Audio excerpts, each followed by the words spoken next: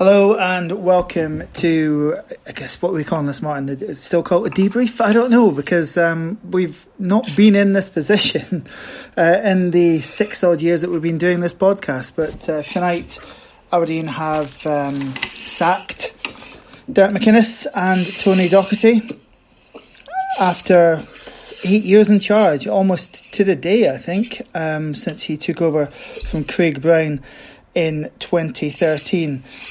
First of all, Martin, certainly, I don't know about you, but I'm feeling fairly shocked because given that the chairman only a couple of months ago was determined to give him to the end of the season, it's obviously just a complete loss of confidence in his ability to turn the ship around. Yeah, I mean, he got the dreaded. No, they call it the dreaded vote of confidence, but since then, it's been bad. We've said this on the debriefs. It has been bad. The team's not performed. There seems to be, I don't know if it's an inability to motivate the players for whatever reason. But I mean, you see, obviously, we saw some Twitter rumours and things flying about on WhatsApp earlier on today. But you just dismiss that as the usual kind of nonsense that has been happening. So I am really, really surprised. This is broken at half past 8 on a Monday night. Yeah, just a complete out of the blue. To be totally honest, I thought that the board had truly had complete faith in him. I don't know about complete faith, but I thought he would definitely at least get to the end of the season to sort of prove them right, I suppose, and pull in that third place. And I suppose that's really it. I mean, there's going to be a financial hit from sacking the management team, unquestionably, but that it's a bigger financial hit, frankly, if you miss out on what would be guaranteed European group stage football next season by finishing in the top three. So I suppose the decision for the chairman came down to what is ultimately a gamble, isn't it? It is, it's a big gamble. We would assume. I've not even had time to read any of the articles that have come out about it. I would assume that it would be Paul Sheeran and Barry Robson and would it be Gordon Marshall in charge of running the show at the end of the season. So yeah, you're hoping that the group of players that are still there. These guys can motivate them to turn around. Maybe some guys will be I now know they are definitely playing for their futures because a new manager is going to come in.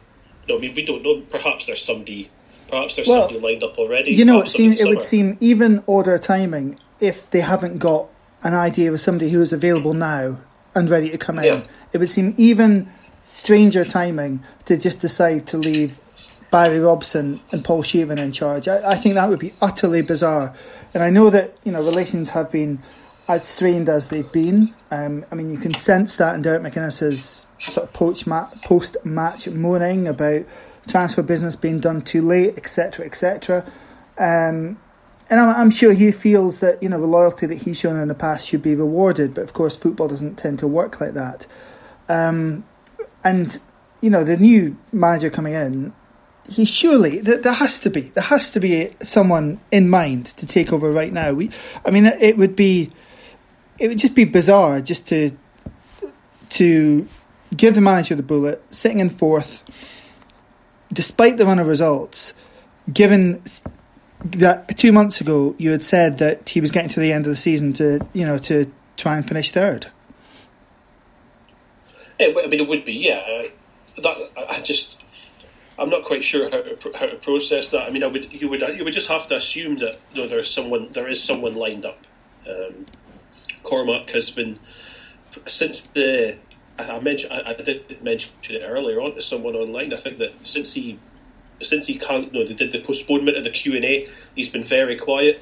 Rob Wicks has been very quiet. As he tends to be when results aren't great. You would assume that there's been things going on behind the scenes. And perhaps they've lined someone up. You would like to think so. Paul Sheeran, I'm sure, is a good coach. Barry Robson, I'm sure, is a good coach. But whether they have enough to get this Aberdeen side up the table, which we need to be. We need to get up the table. We need to get up at least up a one position, and get the coveted third spot. I mean, I don't really know. So I would like to think that they've got somebody in mind, or their eye on somebody to come in fairly quickly. But given that this has of course happened over an international break as well, so the players, I assume would be having a couple of days off. So this potentially is the right time to do it. Well, it's not an international break, but there is, I suppose, this gap until the Dundee United game in 2 weeks' time. Oh, yeah. So there is time to get something sorted. There is time to get a new man in and get him, well, hardly bedded in, but at least get some time to try and influence the players ahead of that Dundee United game and try and change direction of this ship, which has just been, if I can mix my metaphors, it's been run aground on this barren spell that we've been having. And it's I think there are two ways in which managers lead your club. Either they move on to somewhere else, which Derek McInnes obviously had the opportunity to do twice, but he turned down both of those basket case opportunities, or managers ultimately end up getting sacked. And that's what's happened tonight. Although obviously, as we record this, nothing official out from the club. I hope that in a way comes soon, because I think he deserves to go with a bit of dignity, I think, and he deserves to go.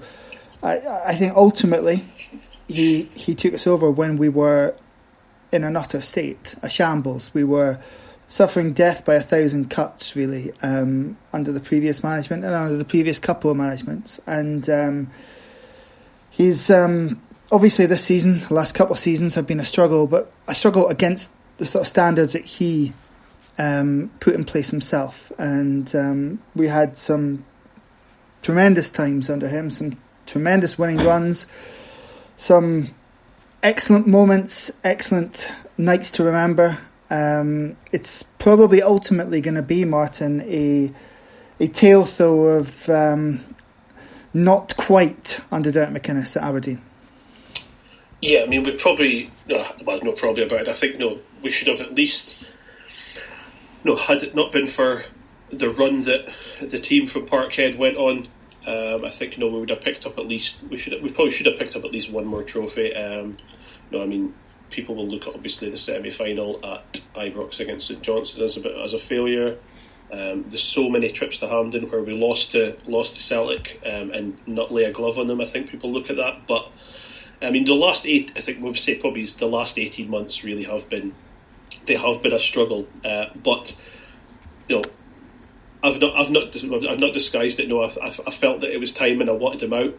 But on the flip side of that, you look at the start of his era at Aberdeen. You have to thank him for the Groningen, Raika. These results that really big results.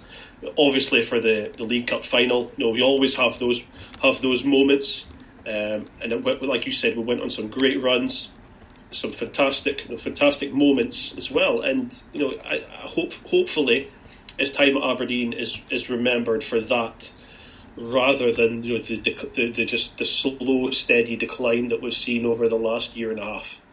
Well, I mean, it was. I mean, prior to him coming in, we were averaging 8,000-9,000 a game, and he got that up to 14,000-15,000. His stated aim at the outset was to make us fall in love with the club again, which for a time we certainly did. Unfortunately, the last 18 months, 30 months maybe, has seen a lot of people fall out of love with it again. But that is the news tonight. Took us definitely by surprise, I would say, that Derek McInnes is leaving the club after 8 years in charge. His overall record, 377 games in charge, the most games in charge since Alex Ferguson. 198 wins. That's based on not counting penalty shootout wins as wins. A very healthy win record of 52.52 overall. If there was an Achilles heel which maybe stopped us breaking through, it was probably too many of his games ended in defeat. Just over a quarter of the games in charge ended in defeat. And certainly in the eras in which we were consistently picking up silverware, that defeat number was was considerably lower than it was, and I think that's perhaps been the one aspect that has let him down in the end. So that's our rather frazzled emergency podcast from Derek McGuinness. I think what we'll do is probably convene later this week, give you a full hour, invite a couple of guests on to look back in more detail over the 8 years of Derek McInnes, and to try and work out what happens next, by which point we might have some more meat on the bones from the club itself. Until then, thank you very much, Martin, for joining me. No bother. And come on, you Reds.